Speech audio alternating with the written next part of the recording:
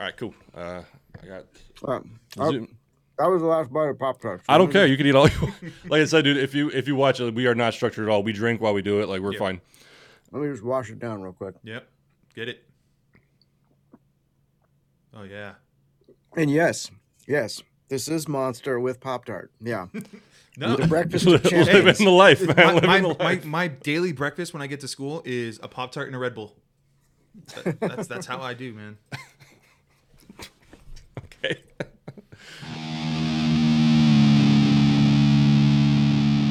What's up, everyone? Welcome back to the Fake Philosophers. I'm one of your hosts, Mike. I'm Danny. And then with us today, the founder and host of the Jack of All Nerds podcast, Michael Maxwell. Hello. Thank you for joining us today, man. Thanks for the invite. Yeah. I'm excited to be here. Great. I mean, not physically, but, you know. Virtually. You're here in our hearts and spirits. Thank you. Yeah. We're just saying it's kind of weird. I think Danny and I both are used to being on Jack with you. And so it's weird that now we are having you as a guest and are kind of I'm uncomfortable right now trying to lead and ask you questions. I actually like being a guest. I don't get to guest on podcasts very often. Nobody invites me ever. I guess I don't know. I think it's just they're too intimidated too. That must be it. I thought it was they just don't like me, but that's I'll go with your rationale better. Yeah, I'll go with the intimidation. So we're still getting started, kind of finding our rhythm, finding our flow. You've had, I think, like Jack of All Nerds has been on for at least 7 years, something like that. When did you get started? I forgot. I want to say 2013 is when it started, but I do have a computer in front of me, so I can not Google it because Google doesn't know who the hell I am, but I can look it up on our thing here. Sure. There is another channel on YouTube, I think, called theirs is The Jack of All Nerds, and there's like another like Jack of Nerds or something. Yeah. And so I get really confused when I'm YouTubing searching, and I find this random other page. You got to be really careful when you search it up, because if you just add one more F, you're going to go to a completely different website. For better or for worse. For better or for worse, yeah. 2013, May 25th, 2013 was our first episode. Gotcha. And what inspired you and gave you the go ahead to create that? Well, I mean, I've always been like a fan of radio, I guess you could say. Like, I was the kid that used to take my mom's cassette tapes and record fake radio shows over them. I'm sure she loved that, yeah. Oh, yeah. Yeah. The Steely Dan tape that she had that I completely wiped out. So I've always been a fan of that. But when like the whole podcast movement really like kind of took off, I think I missed the initial window of that. I know that feeling, yeah. But then when I discovered it, I was like, wait a minute. Like, I could just record my own stuff and okay, great. And I had met Derek through The Dinner Detective, and we really hit it off and had a lot of the same things in common. So I was just like, hey, I'm going to start a podcast called The Jack of All Nerds. Do you want to be on it with me and talk nerd shit? And he was like, yes, I do. And that was it.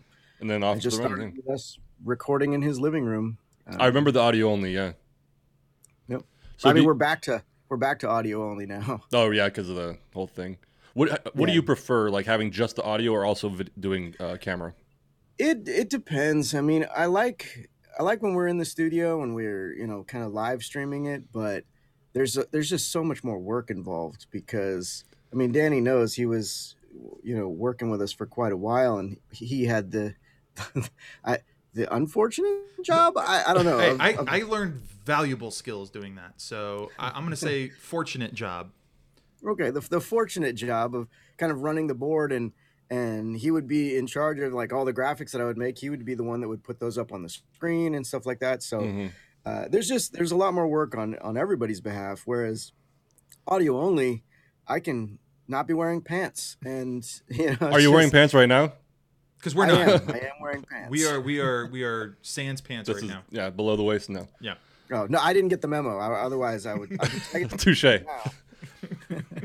Well, yeah, like when we first started dicking around with this, I think because Danny told me what kind of mic you guys use, so I think I bought it, and the software in that was just maybe I didn't have someone to teach me, But trying to look at that software, that's why we haven't gone live. Like, I couldn't fucking imagine. Yeah. I mean, granted, it's probably simple once you know it, but me looking at it, it was just, I couldn't figure it out.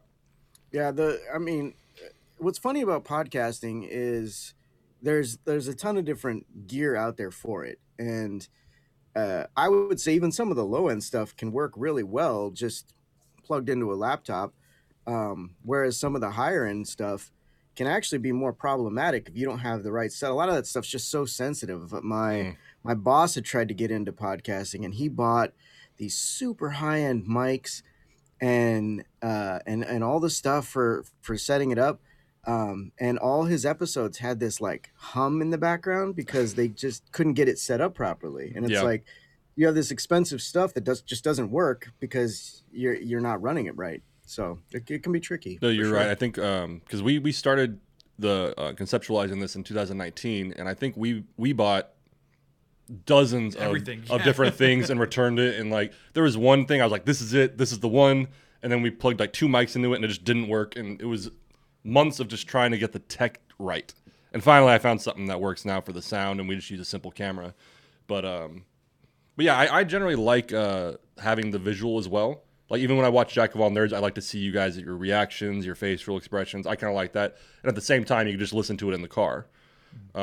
Whereas you have a choice. That's just me though. No, I mean, one of my favorite things about that show was when you would force us to eat nasty ass shit, and just getting the reactions from everybody, physical and like the auditory of it was just awesome. It's funny he mentions that because I was off air. I was talking to Danny.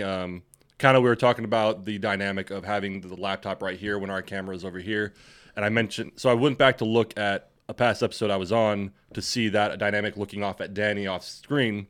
And it was the Halloween episode where you made us eat that fucking god awful pumpkin spice pizza. Probably the worst thing I've ever eaten in my life. I looked at that episode last night, so that was a fun memory.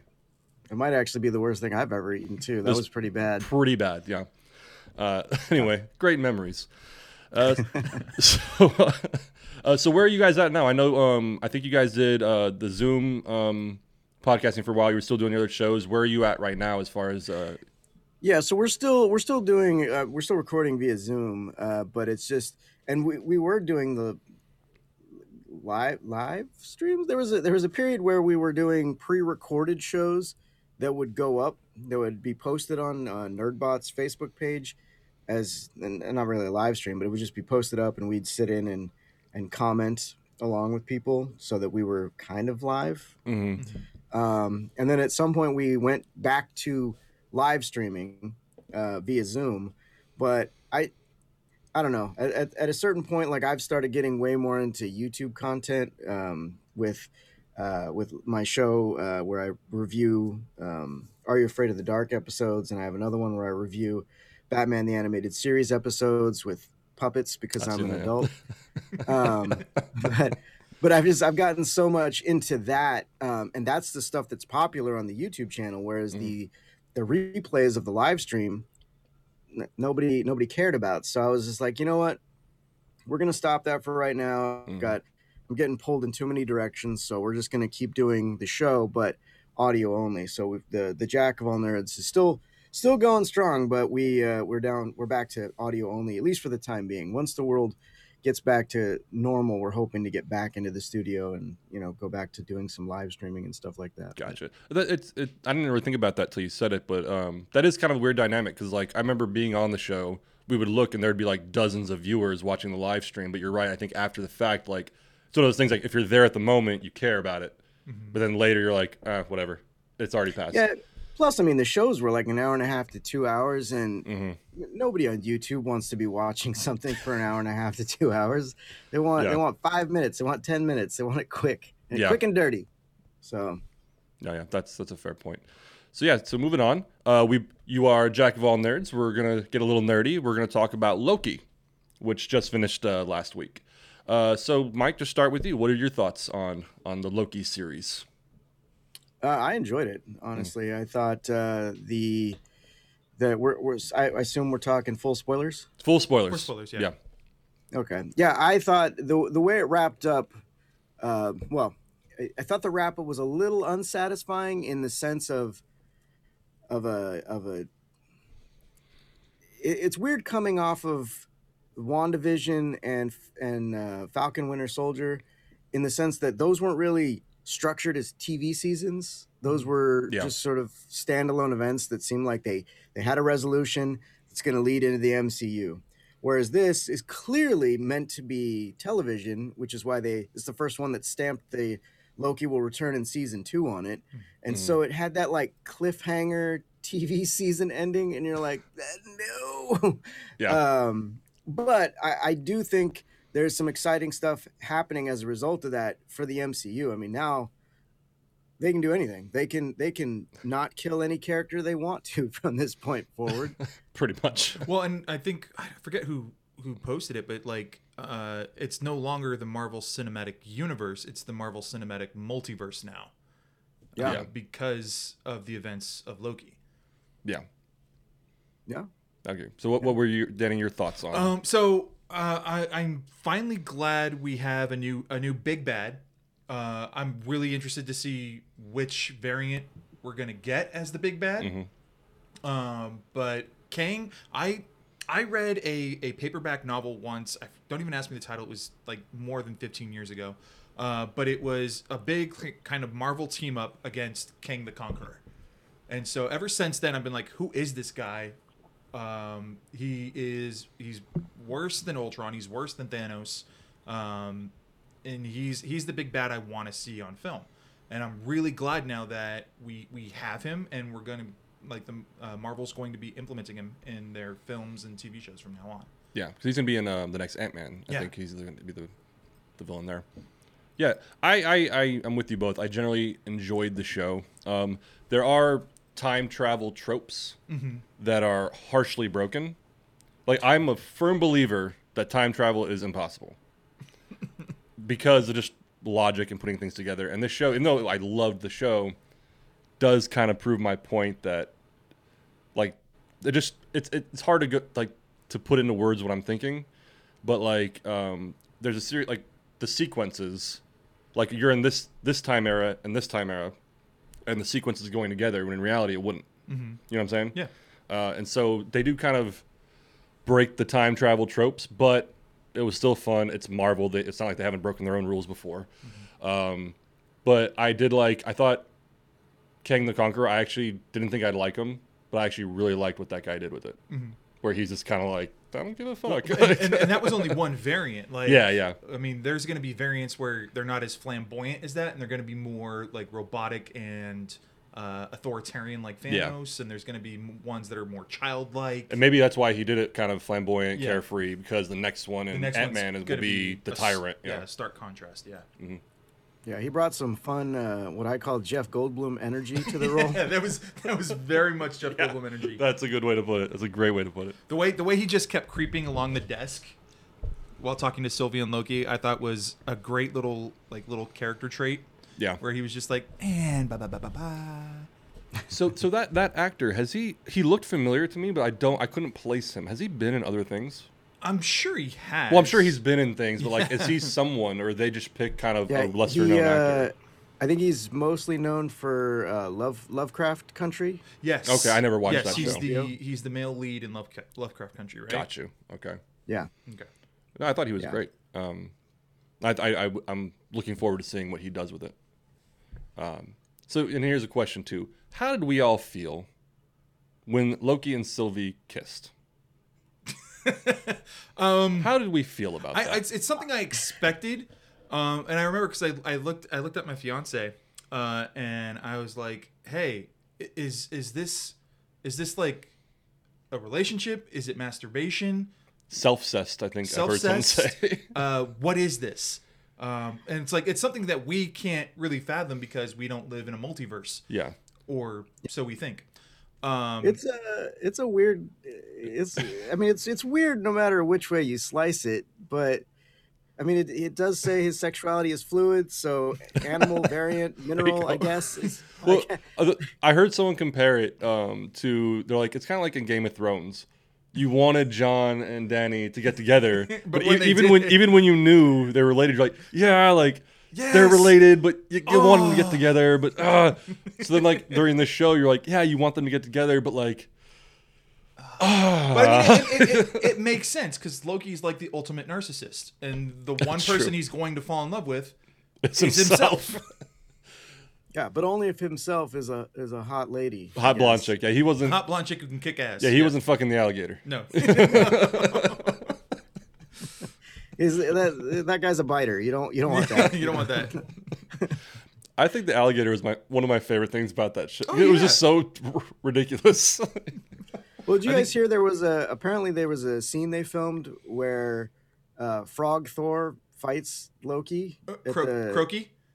Yeah, and I guess that didn't make the cut, and I'm very sad about that because they got Chris Hemsworth to record the audio for the frog. Oh, that would have been great. That was actually like a shot thing? Yeah. Oh, that's amazing. I'll wait the for rumor. the DVD. It's the rumor on the internet anyway. Yeah. Right? Gotcha. That'd have been great. That'd have been good. Yeah, the memes that came out of just the crocodile alone was great. So going forward in the MCU, the only thing I'm kind of worried about after Loki is if it's going to be too convoluted. Like too much going on? Yeah, because like even like you saw visually the universe is splitting into the multiverses, and I'm just kind of when I seen like images of now are all the different movies that are going to come out in different multiverse, like in different universes, and I'm okay with it. I'm just worried if it's going to be too complicated, kind of like the Arrowverse, where like they all kind of existed in different like not that it's a bad thing. I'm just kind of like, am I gonna have to think harder now every time I go in? I don't think with Loki you're gonna get that. I think the MCM as a whole, that might happen. That's what I'm talking about going forward, not necessarily the show. Yeah, the show's gonna focus on Loki in his new timeline, which that's gonna be fun to dive into. Yeah. But yeah, I think and I'm glad because they put out Marvel put out a press release about Kevin Feige having like a creative meeting where he laid down the ground rules for the multiverse. Yeah. So I mean Kevin Feige really hasn't steered us wrong. Sure. As a collective audience yet. So I think if Kevin Feige stays in charge and people, directors, writers follow these rules that he put down, I don't think it's going to get too out of control. Okay, and that you're right. That's something that I think they've done successfully because we could talk about Star Wars or DC universe where they're not really connecting well. Where at least he's saying, okay, this is the guideline. This is what we're doing. Yeah.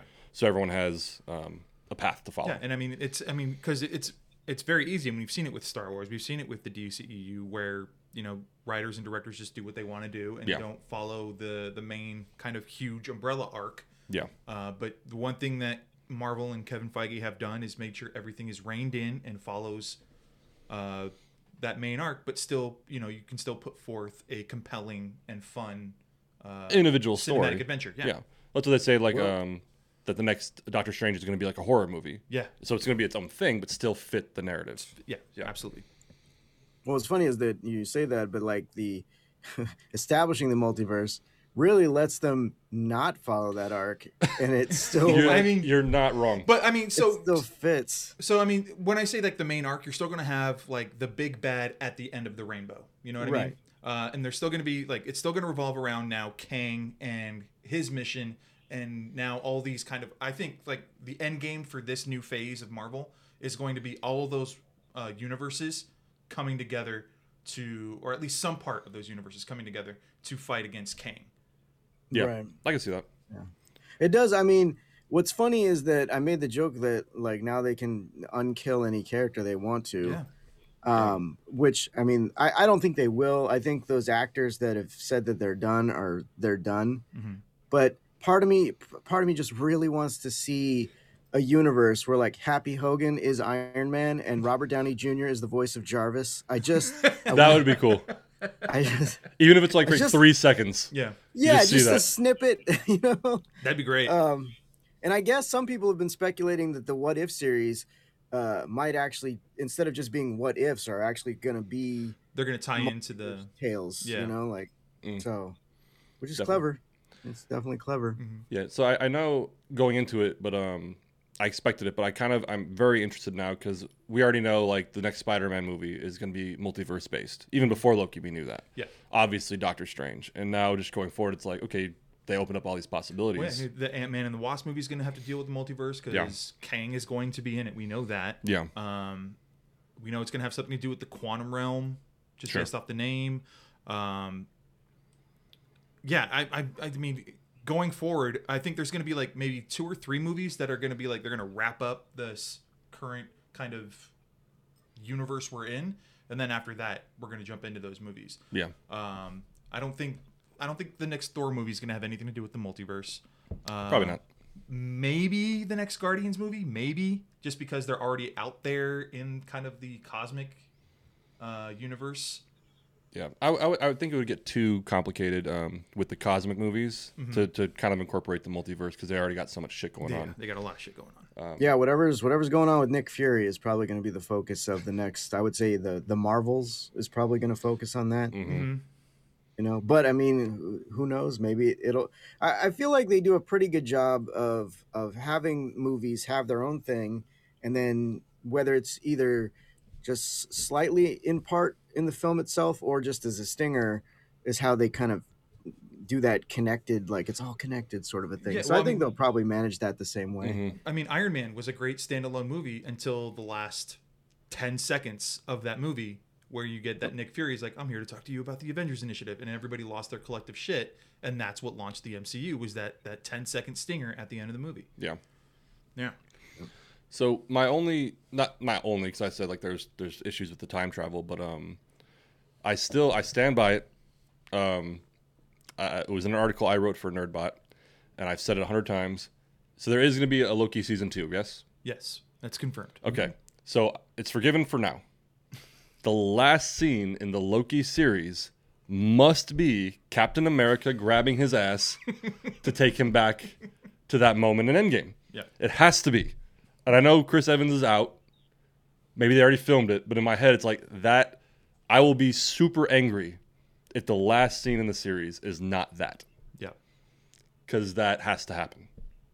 Well, apparently it unless doesn't unless I guess they pruned the thing. They probably pruned that timeline. Or now there's an infinite amount of those timelines floating around. Maybe. I just remember I was kind of mad when it didn't end that way, kind of end that open ending thing.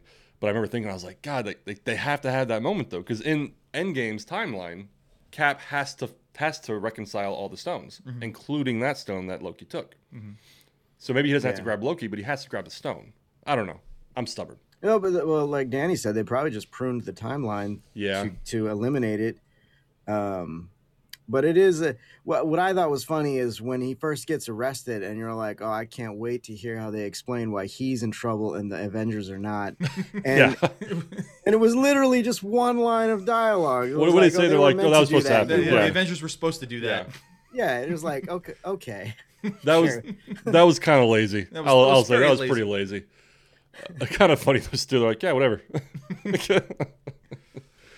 I love the idea that the Infinity Stones are nothing. In the TVA universe. If I was Loki, though, I know when he saw them in the drawer, he just was kind of like, oh, these aren't the strongest power in the universe, but I'd have been pocketing all of them. just in case. Yeah. just in case I got out, you know what I mean? Yeah. It's like having money in prison. Yeah. Might as well collect it. Yeah. But yeah, what else? I think the actress who played Sylvie was very good. I wondered why, out of all the Lokis, she chose to go by a different name. I know for the audience perspective, it was to actually differentiate the names, but I never actually, maybe I missed it, a reason why she started going by Sylvie. Was there one presented? I think it's a deep dive into a comics lore that I'm not sure of, because I think it came out well before my time. But I'm not sure. I would bow to your expertise on this, Mike. If like the Enchantress, or there was well, I think that's why they were trying to throw people off, because the character, when you just look at the character, even down to her powers, you're like, oh, that's Enchantress. And so I think they gave her that name to throw people off, that she was a Loki variant. Like, and there's times where she does stuff where I'm like, is she though? Like, is she really? But she must be. I mean, they showed the flashback of when she was a child in Asgard, so I guess she must be. But yeah, it definitely feels like they're trying to steer her in that enchantress direction. I mean, she enchants things, like that's her power. Why Literally, wouldn't it's she be? it's in the, yeah, you're right. I guess it's possible that a Loki variant could be Enchantress if they're going the multiverse route now. It's very plausible. Yeah, I think one of the versions of Enchantress in the comics was actually created by Loki. Yes. So, and the MCU does like to play with things in a different way. So she could True. easily become Enchantress, and I'd be okay with it. Yeah. I'd be more okay with that than her and Loki sucking face. But Yes, I'm still unsure of that. But it was just literally just specifically the name. They never because everyone, even the guys when he was in the the End of Time, all those guys still went by Loki. I was just wondering why she. Obviously, I think from the writer's perspective to differentiate her, obviously, it'd be really uncomfortable if you called the person you're about to kiss the same name as you. Yeah. I love you, Loki. I love you, Loki. Yeah. But yeah, it's not a big deal. Just something I kind of was like, wonder where that came from. Yeah. Do you think somewhere in some universe somewhere Peter Quill is like, whew, heat's off me? I was gonna ask you about that because I saw you post that and I was like, is he referring to now the heat's on Sylvie because she fucked everything up? That's exactly what I'm talking about. Like that's what as soon as that happened, I was like, man. I was like, Marvel's got to stop putting hot-headed people led by their emotions in places where they can screw everything up because they do it every time. Well, I mean, it's compelling, but to get a new character like Sylvie to do that, I don't think it's that big of a deal. But when you take a loved character like Star-Lord was, and you have him just fuck everything up, that's something. Well, yeah. I'll say this too about Sylvie doing that. It wasn't a big deal because at least she owned it, but. So she stabs him, and then Loki in real time is seeing the results. Like, oh shit! But I feel like she stabbed him, and immediately she's like, "Oh, I shouldn't have done that." I feel like stand by what you do. I don't know if that's a criticism of the writing of the character or whatever, or just an observation. But it's funny because she stabs him, and then she's immediately not satisfied. Yep. She's like, "Oh, yeah, all right." Yeah. I mean, I think that's a common thing in movies and stuff like that too. Is that revenge doesn't satisfy you. You want it and you think it's gonna do something for you, but then you do it and you're like, I still feel the same. So maybe that's what they were going for there. Maybe you do it and you're just like, man, I probably just should have written a strongly worded letter. Should have seen a therapist. Should have just made a Yelp review. Should have started a podcast. Also, I don't know if I'm alone in the universe, but when in the penultimate episode, when they finally opened up the view or the portal to where Kang was, as soon as it opened up and I saw this, I know it was like a castle, but it looked like a house in space, and I was like, Zathura? No, I felt the same way. I thought of I forgot the ivory tower in Neverending Story. Neverending Story. Yeah. I kind of thought when it was broken apart in pieces. That's what I saw. Yeah. But no, it was kind of a strange image to suddenly be thrust upon us. I saw your post about Zathura, though. That was good. I wanted Dak Shepard to come to the door in a spacesuit. That's what I. And Marvel has that money; they could do it. They could do it. Yeah, they could. No, that. I have opinions about the I forgot what it's called, the Cloud Dog. Oh, Eliath. Yeah. Yeah. It's interesting. Stop doing smoky cloud creatures. Yeah. But I mean, that's what Eliath was in the comics. He was a storm. And I will give them this. At least this thing had a face. It wasn't like Galactus from the shitty Fantastic Four sequel. Or Parallax. From Green Lantern. Green Lantern, yeah. Ugh. Yeah, I don't know. I enjoyed it, but it was one of those things that I did like. I will call him the Cloud Dog. I did like it and dislike it at the same time. Yeah. It's hard to put what I'm thinking into words, but it just kind of gave me a chuckle when I saw a Cloud Dog. But no, Any other thoughts on the Loki? I mean, the Easter eggs in that show were phenomenal, Yeah. especially when you caught them. Like, at first I didn't catch the like the naval ship that gets pruned into the void, and I had to watch like a Nerdist thing go over it. Mm-hmm. But they were talking about how that's the ship from the Philadelphia Project, Okay. which is like essentially teleportation. Like, and they apparently succeeded in teleporting that ship from one spot to another spot. Gotcha. And apparently they pruned that timeline. You just remind me. I do love. I forgot the guy's name. I think it was the first episode that they said, "Oh, Loki is." It's the guy who went on like a flight and disappeared. Oh, DB Cooper. There you go. Yeah. I did love that they made Loki DB Cooper. I was like, that's good. On a bet. Yeah. From Heimdall and Thor. I liked that. I liked that. That was fun. I would like to see Mobius get a jet ski in season 2. Yes. Yes. Yes. I thought Owen Wilson was great in this series. In fact, that was the relationship I was pulling for. Was Loki and Mobius. was Loki and Mobius, yeah. They had their bro hug in the second to last episode. I was like, this is the chemistry that is lacking between you and yourself, Loki. Stop it. But No, you're right. I think Owen Wilson did a great job. Mm-hmm. Oh no, he was amazing. He was the main draw to the show for me. Was Mm-hmm. I just want to see him kind of, because I want that Owen Wilson-ness that he does. yeah. And I know that he and Tom Hiddleston already have chemistry because they've worked together a couple times before. But just to see it like amped up and just in this episodic kind of form was so good. Yeah. So good. Yeah, he was like, when he wasn't in an episode, he was noticeably missed. Yeah. I would absolutely agree with that. He was good. One thing I'll ask both of you. So there's been this trend, obviously, where people are creating movies and TV shows, whatever, about villains and getting the villain side of the story. We saw it with Joker, even Venom, etc. So in this show, we watched Loki, who in the past has been very manipulative, a liar, etc., god of mischief. Do we think that he's truly changed, or do we think that in the next season or whatever he's going to revert back to his old mischievous ways? Because the way I got it at the end of the final episode, he has changed to where like now he cares. Mm-hmm. Do you think that will last, or do you think that will revert? So I don't think he's going to lose that skill set. I think Sure. yes, his morality has changed, and he has to a certain degree developed morals. But he has that tool set, and he knows that it has served him well in the past. So I can see him implementing those manipulations, those lies, to do the right thing now instead of the wrong thing. What do you think, Mike? Yeah, I don't think he's going to change back. I mean, essentially in the MCU, when he was killed, he had reached that point as well, and so I think by like showing him all, like him seeing all of that, and the experiences that he went through in this show, I think he has come to that same place now. Mm-hmm.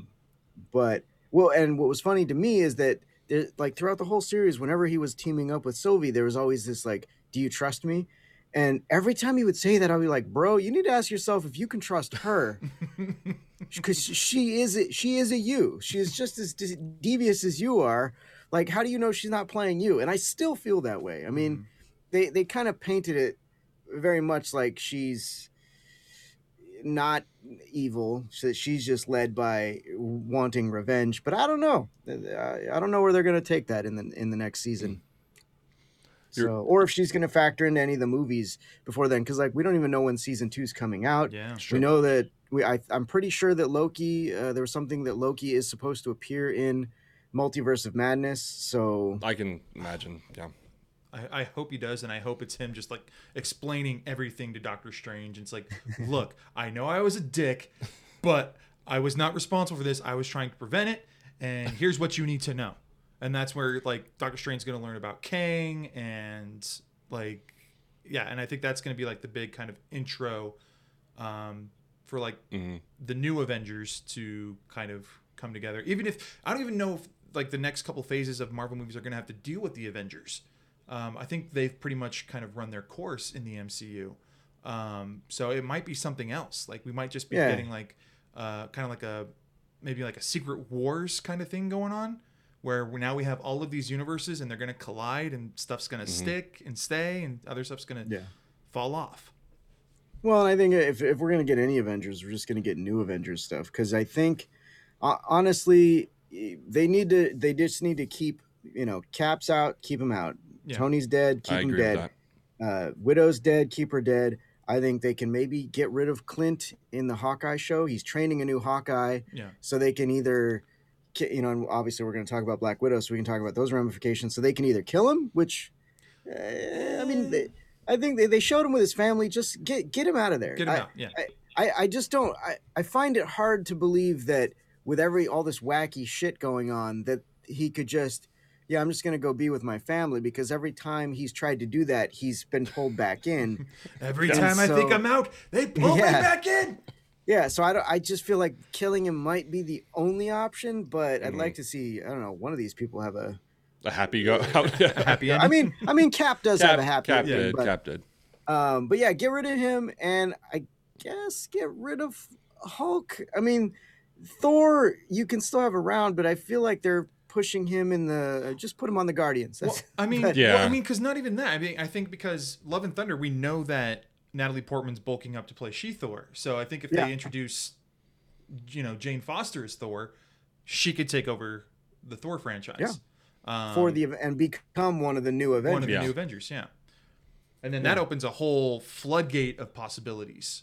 Well, yeah. Yeah. And we know there's the She-Hulk show is in development. Yeah. So I can't imagine what excuse they would come up with to get rid of Banner, but I just feel like they need to get rid of those characters so they can focus on the new stuff and not have to worry about the old Avengers anymore. Yeah, and I want to say Marvel recently put out a press release where they're like, "Hey, we're not about, we're stopping the whole contractually obligated contracts now. So, we want to get fresh faces in. We want to, we've had these actors for so long now. We want to let them go. We want to get new faces in. We're not going to hold them to like 7 or 10 film contracts now. Yeah. We want to change it up. We want to keep things new and interesting. I personally don't mind. I'd say that the big guys already are obviously Downey and Evans are out. I wouldn't mind Ruffalo sticking around, kind of as he has been in a supporting role as the Hulk. Yeah, I mean, in his Ruffalo's role it's I would say minuscule compared to everybody else. That's what I mean, and I think that would be okay. Like a couple of these guys stick around in supporting roles, but then obviously pass the leading torch to new faces. I think it would still just to unify the movies, keeping some of the old faces around strictly as supporting cast. Yeah, kind of like Samuel L. Jackson, who's a huge name, has been a supporting role or a cameo throughout the whole thing. Yeah, I think they should still go with, not necessarily Samuel L. Jackson, but someone kind of still keeping the glue together. It's the multiverse, baby. You can get that Hasselhoff Nick Fury in there now. God, no. No, I would love a scene between Samuel L. Jackson and the Hoff. Yeah, I would love that. Get a Nick Fury team up movie with himself. Nick Fury buddy cop movie. Mm-hmm. Make it happen. And then they kiss. Heck, even just the Disney Plus series, The Furies, I'd be okay with that. The Furies. Like a sitcom? Yeah. And there has to be a puppy. Oh, yeah. A puppy Nick Fury. Yeah. With a patch. It's like Brooklyn Nine-Nine, but with S.H.I.E.L.D. I'd be okay with that. Yes, absolutely. All right, so you mentioned it. Real quick, one thing, Mike, you had mentioned on, and it was, in my opinion, a great scene when Loki teamed up with the small squad of Lokis, and then the army of Lokis came, and they all turned on each other. I was like, this is the most Loki scene I've ever seen. Because you were talking about how if he should ask if he should trust her, and I thought of that scene we're literally all of them turned on each other within 30 seconds. I was like, this is the most Loki shit. This is Loki on Loki on Loki. Mm-hmm. I loved that scene. Yeah, that was fun. Yeah. Then so moving on, Black Widow. Yeah. Came out in the last week or so. What do we all think? General thoughts. Mike, start with you again. So overall, I enjoyed this film. There's a couple of things that irritated me, and they irritated me a lot. One of them was Taskmaster. Agreed. Which is why is sorry, I'm gonna get heated right now, but Do why it. the fuck is Taskmaster just turned into Winter Soldier again? Like, you made Taskmaster this mindless, quiet assassin when the character is so much more interesting than that. And like, I don't care if the reveal is gonna be that it's a girl at the end. Why would you deprive the character of personality? Like, it's so frustrating. So I don't know a ton about Taskmaster, but the little bit I do know, I absolutely agree with you. Yeah, no, I mean, I absolutely agree with you. and that's one of the things that I don't like about how, Marvel has their one big bad for their run, and then every movie has their one-off villain, and it's like, I'm sorry, you can't do that to Taskmaster. He's such a threat, and he's such a good obstacle to have in a story. To have him or her now be just this one-off villain who's now reformed by the end of the movie, it ruins that character for me. Yeah, like, again, I don't know a ton about Taskmaster, but the little bit I know, like, it's pretty much an unbeatable opponent one-on-one. Well, to an extent, obviously, there's ways you can get around it. Deadpool's the only one that can ruffle Taskmaster's feathers. But just, I feel like that, like as you said, like that villain of all of them is hard to do in one movie. Mm-hmm. Let alone, like Mike said, give him or her no personality, kind of a contrived backstory. It did, for a villain I don't know that well, I do like the concept of Taskmaster, and to see it done kind of poorly kind of irritated me as well. So I agree with you, Mike. Yeah. Yeah, and the power set wasn't even utilized properly. Like, they mention that Taskmaster can mimic anyone's fighting It was style, like casually, yeah. It was like in passing. You don't really see it. I'm going to paint a picture for you, and you tell me if this would have been a more exhilarating scene for you or not. But so we have Red Guardian, right? Throughout the whole movie, he's talking about how he battled Captain America, right? And it's just kind of played for laughs. But what if he gets to that scene where Taskmaster shows up and they have their little fight in the movie, but instead Taskmaster, who can speak, is like, "Hey, I keep hearing that you've defeated Cap before.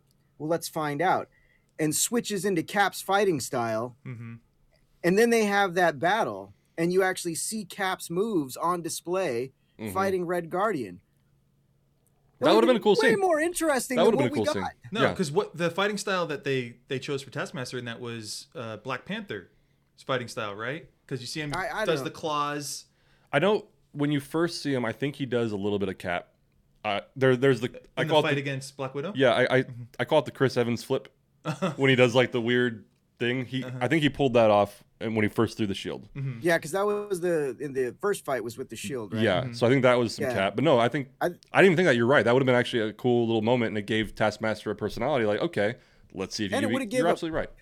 And it would have gave a payoff to the joke. To the joke, yeah. Yeah. No, you're right. Yeah. But yeah, and even like you said, the fighting styles alone. So they kind of touched on Black Panther. You saw a little bit of Cap. They did the right on the nose where he like literally is mimicking Black Widow in front of her. And there was, I think, a little bit of Hawkeye at some point as well. The arrows, bow and arrow. So when they actually did mimic the fighting styles, it was spot on, but they could have explored that a lot more. I feel like the character for being a villain was almost like a supporting character. It wasn't even like the villain necessarily. And then they also resolved it by the end. And it's like, this character should have been a recurring villain. Like, Deadpool is supposed to be joining the MCU now. What cooler thing would it have been to have Taskmaster in the next Deadpool movie? Yes. Absolutely agreed. Yeah, because it could have easily, so they go this route where it's a mindless, the guy's daughter who's mindless, whatever. Fine. Just have her go somewhere at the end. Kind of like the Winter Soldier. Yeah. When she just leaves and she develops her own personality, like you said, because I think it wasn't even a specifically Black Widow villain, right, in the comics. It was... No, Taskmaster was just one of those villain, yeah. So he could have easily popped into any number of movies.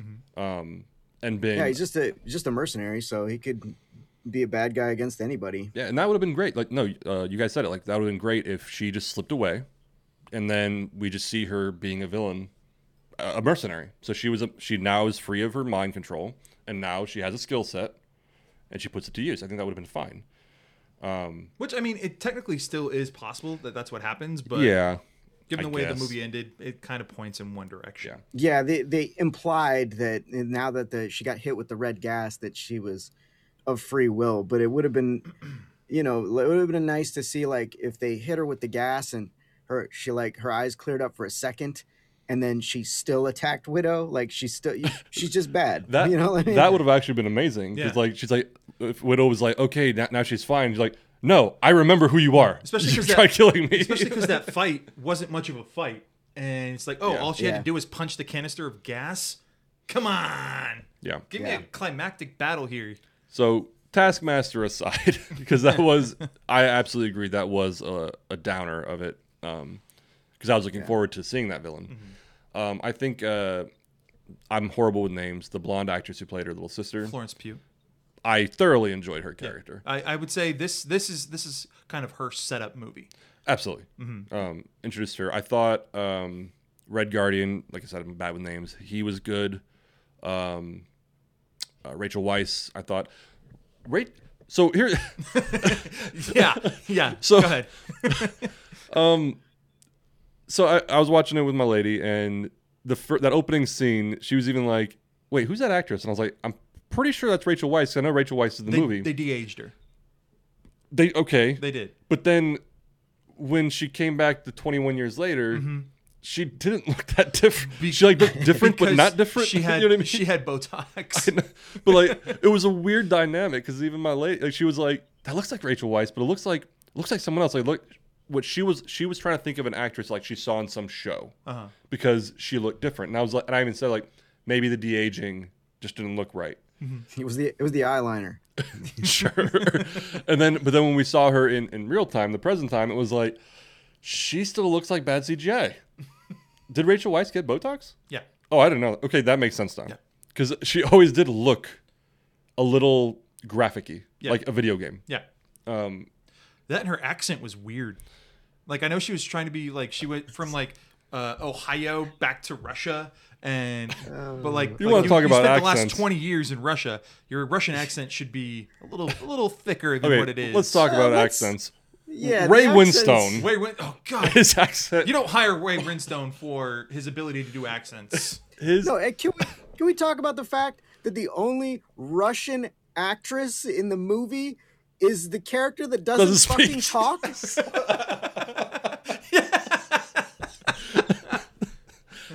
Yeah, I had that. I think I had that thought for a moment. I was like, Olga, whatever. I was like, oh, she plays that person. Oh, she's Russian. You're absolutely right. Yeah. But I just remember when I saw Ray Winstone's name come up in the credits, I was like, oh, I like Ray Winstone. And as soon as he started talking, when they got to him, I was like, this is his voice. This is the same dude from Indiana Jones. Yeah, this is the departed Ray Winstone. I was like, Yeah, it was. I feel like he just hit him, one like- or two words Yeah. in Russian. It's like when you talk to an Italian person. You're giving him too much credit. I might be, but like when you talk to an Italian person who's like talking to Americans, like, yeah, like, we're gonna cook some food, we're gonna cook some pasta and some ravioli, or like, they just drop into like one word. Just make sure you put some mozzarella on Yeah, there. I feel like he like just like, okay, I'm not good at accents. I'm gonna pick one sound, and then when that sound happens, because he was just talking like Ray Winstone, all of a sudden like Russian sound, and then just back to Winstone. I just felt like he was just talking at a deeper register the whole time. Yeah. Like, that's what makes a Russian voice. Yeah. Is just lowering your voice. Like that's my Russian accent now. And I was like, yeah, that's terrible. I believe it. It's but, like his practice was watching Dolph Lundgren in Rocky. yeah, but I don't This think is good. I'm learning so much. I don't think I said it out loud, but like when I was watching, I was like, okay, is he supposed to be? Because like there are people who come to America who are foreigners who Yeah. get involved in government and get involved in the Yeah, military. they naturalize. Yeah, I was like, is he supposed to be like some Cockney asshole who moved to Russia, or? I mean, what you can kind of justify is that he's politically involved, and like they show during the credits that he had his hand in a lot of different No, of course. jars. And But and then they called, what was his name? Like it was a Russian name. Like they should have just called him like Joe, or something, because he had like Drakov or whatever his name was. Drakov, yeah. Like Traykov or there you whatever go. his name was. I remember it was one of those. I enjoyed the movie, but when he started talking, especially the scene where it was him and Widow by themselves, I was like, Yeah. it took me out of it for his a accent? moment. Oh, absolutely. It took me out of it. Fuck, Yeah. dude. Just like, 'Cause how at least- hard is it? You're an actor. I Yeah, agree. at least with Scarlett Johansson, early on, they just went all in. She speaks with an English Yeah. accent, like American accent. Fine. But Like- also, like, get a Russian actor. Okay, just off the top of my Yes. head, there's I don't think he's actually Russian, but he plays Russian all the time. From The Saint, Yeah, that actor Tretiak, who played Tretiak. What Raj Surbaj? I can't pronounce his last Or, name. or even Yeah, the guy who played the devil in Constantine. Oh yeah, Peter Stormare. Yeah. Fuck Or- yes. Or any number of actors that have appeared in a John Wick movie. Kevin Nash did a better Russian accent than this guy. Yeah, like come You're on. right. They had choices, and I'm sure he had time. Like so, even when I in college, we had a class on speech, and a lot of that class, literally, what we did was look like the International Phonetic Alphabet. You study sounds, and so literally you could go through your script and make annotations on what sound you have to make. So me, who I'm not good at accents, I could literally go through this, make annotations in my script, and suddenly speak in a great Scottish accent strictly off a script. This guy had time, and he's a professional actor. And they had Disney money. You're telling me they didn't have a dialect coach on hand to like? Come on. Even the dialect coach was just shaking his head in the corner with the script, going, "Jesus Christ! Yeah, You sure we want this guy?" Right. I feel like we're spending a lot of time on it, but it really did take me out of the scene. Yeah, it took me out too. It's like this guy's supposed to be a Russian, like oligarch. Yeah. Well, and all the accents, like, because even David Harbour, I thought when his accent was on, it was great. It was But great. He had a tendency to like drop the accent at the end of certain sentences. Mm-hmm. It didn't happen a lot, but when it did, it was noticeable. You're like, "Oh, he sounded like David Harbour right then." You're right. And even diving into that, at least he has an excuse because his character spent time in the States. So you can kind of justify it. Go on, though. And Rachel Weisz also same thing. Like there was times where it sounded good, and then there was times where the accent would kind of slip.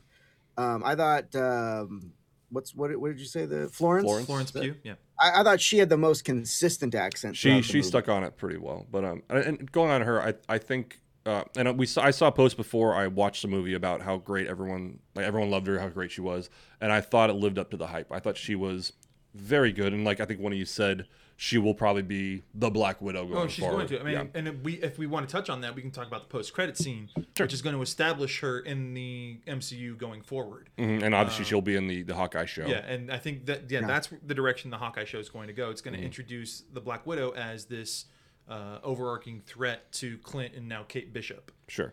Now, okay, so we'll just jump right into that. So I'm not too knowledgeable about the character played by the woman, the purple hair, Dreyfus. Yeah. What is her, Mike? You might know. What is her role? Is she like building her own team of like people? Because I know she got U.S. Agent. Yeah, I think she's building Dark Avengers. Is that okay? Because I'm not too. I even Wikipedia'd that character, and I'm not very even reading it. I'm not too familiar with her. Mike, what is your take on that character and what she's doing? Well, I mean, Danny basically said it, but Dark I Avengers. think I mean, I know that she. What's weird is that they went out of their way to kind of establish the power broker in Falcon and Winter Soldier, and at first it seemed like maybe she was going to be working for that organization, but I think she's definitely doing her own thing, and I don't even know that she's necessarily the one in charge. I think she works for somebody else, but yeah, I think the objective there is to set up your Dark Avengers. I mean, Okay. she's got this version of Widow. She's already got U.S. Agent, so it's definitely feeling like that's where we're going. Yeah, that's what I kind of thought. I just, having not been familiar with the character, I was kind of just curious what you guys thought. And I'm not 100% sure about the character. The Valentina, right? That's her name? I think so. Yeah, Valentina. I want to say she works for AIM, but I'm not 100% sure about that. I know she apparently dated Nick Fury in the comics, which might be fun to see them on screen together. Yeah, and I mean, honestly, she might have worked for AIM in the comics, but since they made AIM such a dumb thing in Iron Man 3, that's probably not going to be the case now. Yeah. Although, I mean, they're primed to bring AIM back in a different way. Yeah, I mean, now they can. I mean, like you said, like the introduction of the multiverse is a huge clean slate. So They can do anything, yeah. They can do anything. Because even, and I hope they don't, I agree with, I think, Mike and you earlier. They could bring Downey back if they wanted to. Really hope they don't. They won't, because Downey has said, of course, but I'm saying they could if they wanted to in another way. And that's where it does free up everything that they could do anything right now, and then just say, okay, even if they make a shitty movie, they could say, oh well, that was in the bad universe. that was Universe 616. Yeah, that's why that's gone. Which it's almost their own insurance policy. It pretty much. If they make a bad movie, they're like, okay, that's not canon anymore because that's Universe 3. Yeah.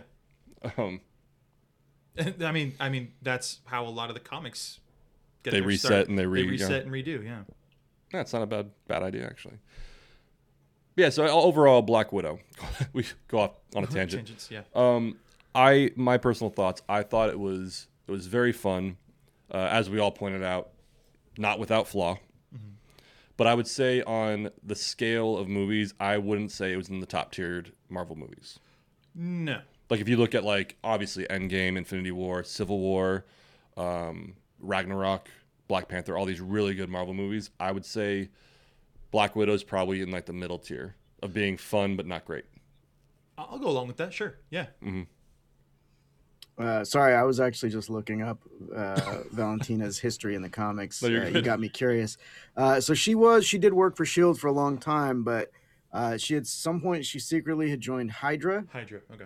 And then she at some point she was discovered to have been a Russian sleeper agent within S.H.I.E.L.D. And then she became a member of Janus, which was something to do with Norman Osborn. Yes. So they're building the Dark Avengers like Osborn did. Yeah. Okay. Yeah. So, yep. Anyway, sorry. Yeah. No, you're fine. Overall thoughts on the film. Yeah. Yeah. So I did enjoy it. I thought again, I was torn because you had just awful villains for the movie, but where the movie shined was the smaller moments. I thought all the stuff with Natasha and her family, I thought those were the best parts of the movie. Yeah. I wish we would have had more time with them, and I wish the movie would have ended differently. I had a lot of fun. Don't get me wrong. When I watched it, I wasn't like, oh, I got to the end of it and I was like, I really enjoyed this. But then the more I thought about it, and I was like, I had my issues with the villains and stuff like that, and I just wish the ending would have been more impactful, because we all know that Natasha's already dead. Yeah. And the way that I thought the movie handled their leaving, I was just like, I felt like it would have been better if she would have gone off with her family and we could have ended on a scene with them together, and then Natasha being like, well, I have to go. Like, she still comes to the same realization that she comes to in this movie, but it's on her own terms. So she's with her family, they're all happy, and then she's like, look, you guys made me realize that I have another family out there too, and I got to go help them right now. And then her and her sister have a moment together, and then they just end with like, I'll see you again soon. And then boom, you cut to her sister standing at her grave. And instead of being like a post-credit scene, you mean? Yeah. And I just feel like that would have been way more impactful for the audience. I agree. I do agree with you, because granted, I also agree that like Downey, Evans, they shouldn't return to the universe, but I feel like there could have been some sort of tie-in, because you do see like she went rogue after Civil War. I would have preferred to see why she went. I mean, obviously, when she talks to Tony Stark in that scene, it's hinted, but you don't really see the catalyst of what made her go rogue. I would have kind of liked to see that, but for the ending, to your point, Mike, I absolutely agree. I would have liked to seen something tie it back in. You had, what's his name? He was in Hulk, and then he was in Civil War. Ross. Ross. You had Ross, but he was kind of minimal. I thought it would have been cool, even if it was Clint. Or no, Clint wasn't going to be there. Even if it was Evans as Captain America. Something that ties her back to what she was doing. I don't know. But no, I absolutely agree, though, with Mike, that it did kind of seem like the ending just... No consequences. There was no button, I feel like. It was it ended. You didn't like seeing her arrested and then just cutting to 6 months, so 6 weeks later or whatever, and she was out. Like, Blonde hair. But that's what I mean. Like, new vest. Was she arrested? We don't know. Maybe Because she cut a deal. According to Infinity War, I thought she went rogue and then just hooked up with Cap and them and the gang. That's what I thought. but the implication was when her family took off, she stayed behind and was picked up by Ross, and then we just cut to time later, and she's out again, meeting with her arms dealer who sleeps all over the place. Which I did enjoy that character, and I wish we would have seen a little bit more with him too. I agree, but my main point, like you just said it, like. So in Infinity War, when Ross sees them, he says, like, arrest them. So did she get arrested and then break out again? I think that's what we're supposed to believe it happened. I believe that she is supposed to have been captured and then escaped. And then at the very end of the movie, she's going off to meet with Cap. I think that's supposed to be the implication there, but it's not handled very well. And that's what I mean. The point that we're having the conversation is enough evidence for me to say, like, that wasn't done well. Like, there's too much questions that haven't been answered in that regard, because like you said, she could have easily left with her family in that scene, and then you see her, like you said, that's when she says, I have to go, not when she's apparently gonna get arrested and then either break out or whatever. So there is that. I think that could have been tied up, but I agree with you with what you said, that the best moments were the small moments. We're known to go off on tangents. We're not going to go on a tangent, but my criticism of the Last Jedi was that a lot of the small moments outshined the larger picture, and I would absolutely agree that in this one, the quips that Florence was making, like those, you're a poser. Yeah, those family moments were great, and you really saw the Black Widow's like character develop, because you missed that a little bit in other movies. And then, as you said, Mike, like just the bigger picture, the Taskmaster, the villains, the overall story was kind of weak compared to the small story. Yeah, we didn't need another giant flying structure falling out of the sky. I remember when we were watching it, Jojo leaned over to me and she was like, "It's like Sokovia all over again." No, you know what? My lady said the same thing. She's like, "What's with them and just falling from the sky all the time?" I was like, "That was a little weird." That was. That's the new sky beam, is what it is. Yeah. just giant things falling out of the sky. No, that was dumb. Let's just say that was dumb. That was dumb. I think it's just like, hey, we need something really big and bad to happen. Something that'll put our CGI artists to work. What do you got? Can make something fall out of the sky again. I love it. Yeah, but something like Widow, you want to see that more. And I hate to keep comparing this to something like Winter Soldier, but there was a lot of similarities, and Winter Soldier just did it better. I mean, you had the car chase in Winter Soldier, but that car chase wasn't super long, and a lot of it was done practically. And then when that chase ended, then we got the real good action that was all practical, and it looked phenomenal.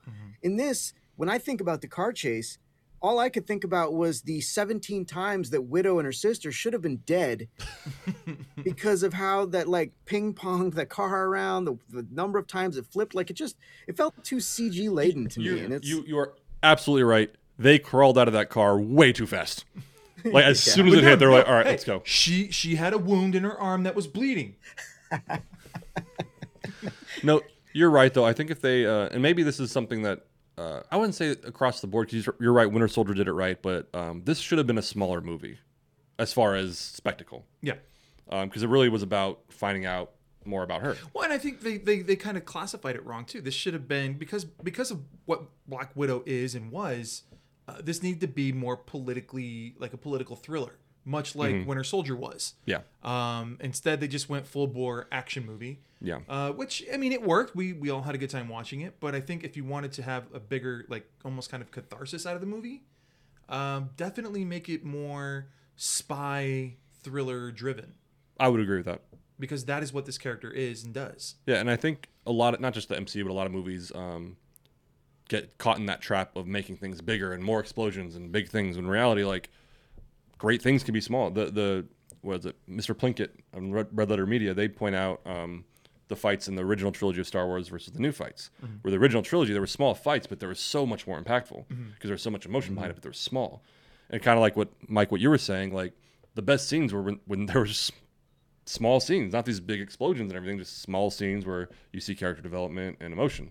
And maybe they can focus on that in some movies. And one thing before I forget, I think Mike kind of touched on it too. The physics of them falling from the sky was absolutely atrocious. Because I think Taskmaster, so that they had the parachute where her and Florence were floating, and Taskmaster was literally horizontally coming towards them. And I was like, I know there's willing suspension of disbelief. That literally cannot. That Fast and the Furious wouldn't make that mistake. If you're parachuting, I think they did, and you're free falling, Taskmaster would have overshot them by a mile. But Taskmaster was just floating over to a parachute. Yeah, I remember in that moment I was like, "This is stupid." Sure, you can slow your descent a little bit, but not as much as having a parachute. You know what I'm talking about? Like, I remember in that moment I was like, "Okay, these physics are ridiculous." Well, I thought when they landed on that piece of falling metal and like Taskmaster like stabbed into it, I was like, please do not let them fight on this fucking falling metal. Unfortunately, they didn't really, but they kind of did for a moment, and I was like, this is so dumb. That whole action sequence I thought was unforgivable. Yeah, maybe that's why the fight was only 2 seconds long. Yeah. It was very anticlimactic. It's just, I'm gonna punch the gas. Yeah. And you have a villain, as we've harped on, who's fucking superpower is being amazing at hand-to-hand combat, and the fight lasted 3 seconds. I mean, it's no pheromone blocker. That's true. That's true. That's a little sci-fi. Jesus Christ. But and also like that twist that I don't know. It felt like there was places in this movie where they were trying to be like, haha, and then the audience is like, nah, we saw that coming. like the daughter thing. I mean, you may not have known that throughout the movie that Taskmaster was going to be his daughter, but before it was actually revealed, you knew that daughter survived. You knew that's what the case was going to be. There was some line of dialogue that wasn't. It didn't say that it was the daughter, and it was before they revealed that it was the daughter. But as soon as it was said, you were like, "Oh, it's the daughter." Yeah, and then a few minutes later, then they take the helmet off, and you're like, "Okay, knew that." But then the same with the pheromone thing. The moment she started insulting him, and he goes to hit her, you're like, "Well, okay, she's trying to get him to break her nose, so that she can attack him." And then they do that weird cutback to the plan. To be like, you got to sever the nerve, and it's like, yeah, hello, we're already aware of what's happening. You don't need to show us that. I did like when she slammed her head on the desk, though. That was kind of that was a cool moment. Yeah. Then she put it back. I was like, all right, cool. Yeah, I mean, really, I guess you would say the ultimate fight in the movie for Widow was when she fights all the widows. So that was probably because the Taskmaster fight was just lame. I mean, I mean, the only way to fight Taskmaster would be to not fight. But that doesn't make for compelling cinema. Granted, I would this would require rewriting a lot of the movie, but with a villain like that should have been a group fight. Oh yeah, like that should have been the family fighting the Taskmaster. Like and that would have been because that literally that's his power or her power is hand-to-hand combat and being able to mimic, showcasing.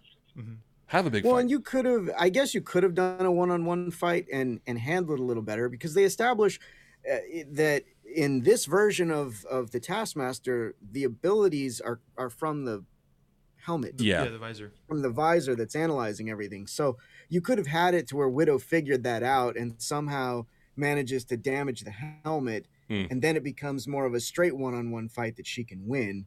But they didn't do that either. So yeah, you're right. They buried themselves in that hole. But we already talked about it. I would love to see Taskmaster done differently. Yeah. I think that would be. I think you're right. If there was one shit in the salad, if you will, it would be the Taskmaster. What I did like is the callback to Avengers, and how they made Dreykov's daughter, because that was just like a throwaway line in Avengers. When Black Widow's interrogating Loki and she's telling him about her ledger. The ledger, yeah. And he brings up, well, what about Dreykov's daughter, the hospital fire, Sao Paulo? And you can see that physically rocks Natasha. And to bring that back into the canon and make it bigger, I thought was really cool. Mm-hmm. Yeah. It was subtle, but cool. Yeah. But yeah, so overall, like I said, I think we were all on the same page that we enjoyed it, but there were some unforgivable flaws. Yeah, even though we just spent 30 minutes bitching about it, we did enjoy Well, the movie. To talk on that though, and I think people misunderstand sometimes. I will love movies and then enjoy picking them apart. Yeah. So I think that also shows it's a good movie that we enjoyed it, but there are things about it, because if we talked about how great everything was, it'd be boring. It'd be boring. No, you got. Well, and It's our job to find the shit in the salad. Yeah. Yeah, I mean we're all writers too, so it's like it's hard not to when you're watching something to not be like, well, what if they tried this? What if they did this? It's hard to take your mind out of that sometimes. Yeah, so. it's kind of annoying sometimes. Well, Actually, it's that old joke. How many writers does it take to screw in a light bulb? 100. One to do it, and then 99 to say how they would do it different. Yeah. Yep. But no, I think it wasn't one of the best ones in the MCU or the MCM now, I guess. I don't think it's quite the Dark World, but It's definitely not the Dark World. But I would say, like I said, the mid tier. Yeah. I'd say It's no Iron Man 3. It's no Iron Man 3. Iron Man 3, the GOAT.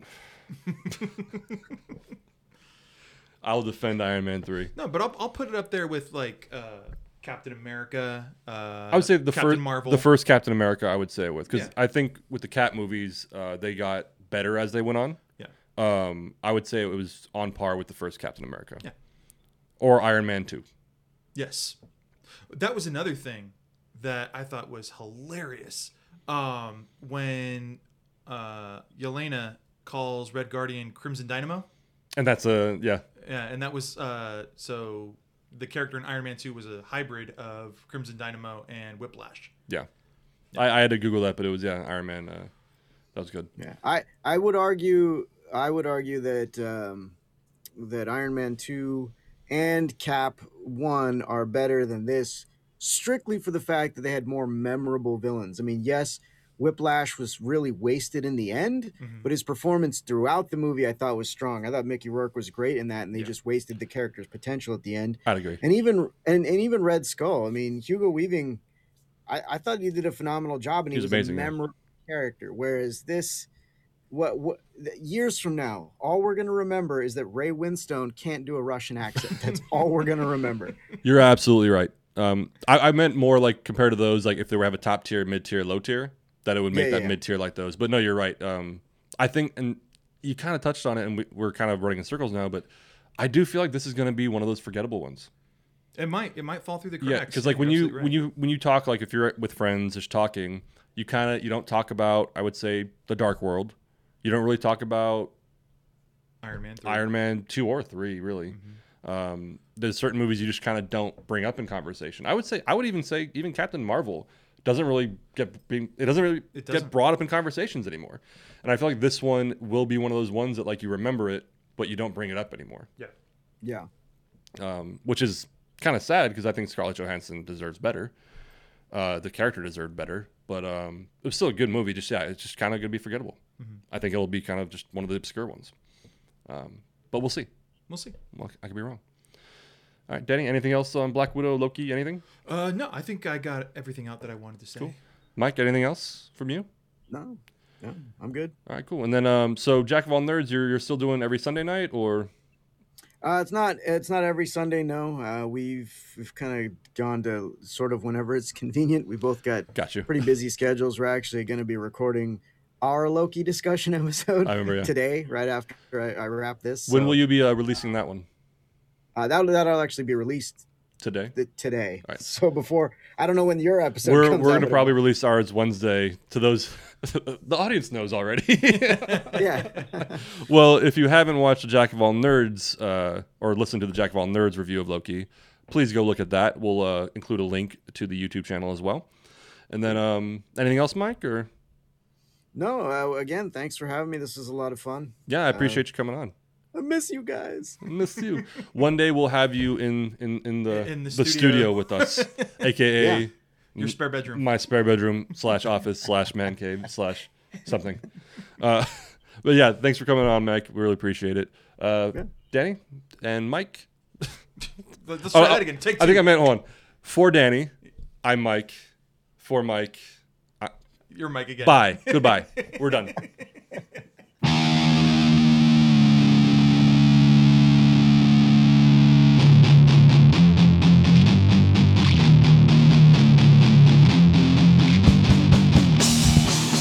This is the professionalism on our show, Mr. Maxwell. Still getting the ropes. Hey, Bye. We're done. You know how hard it Cut. is? You know how hard it is to come up with a sign off? Yeah. It's one of the most difficult things to do. I think it's kind of been a gimmick. I think at least in 2 of our episodes, like the first 10 seconds before our logo will be us trying to intro. Yeah. And it's like, hi, that's bad. I'm Mike. Anyway, maybe this will make it. Maybe it'll not. We'll see. We'll see. Even when we're wrong, we're still right. All right. I'm gonna go ahead and cut the recording there.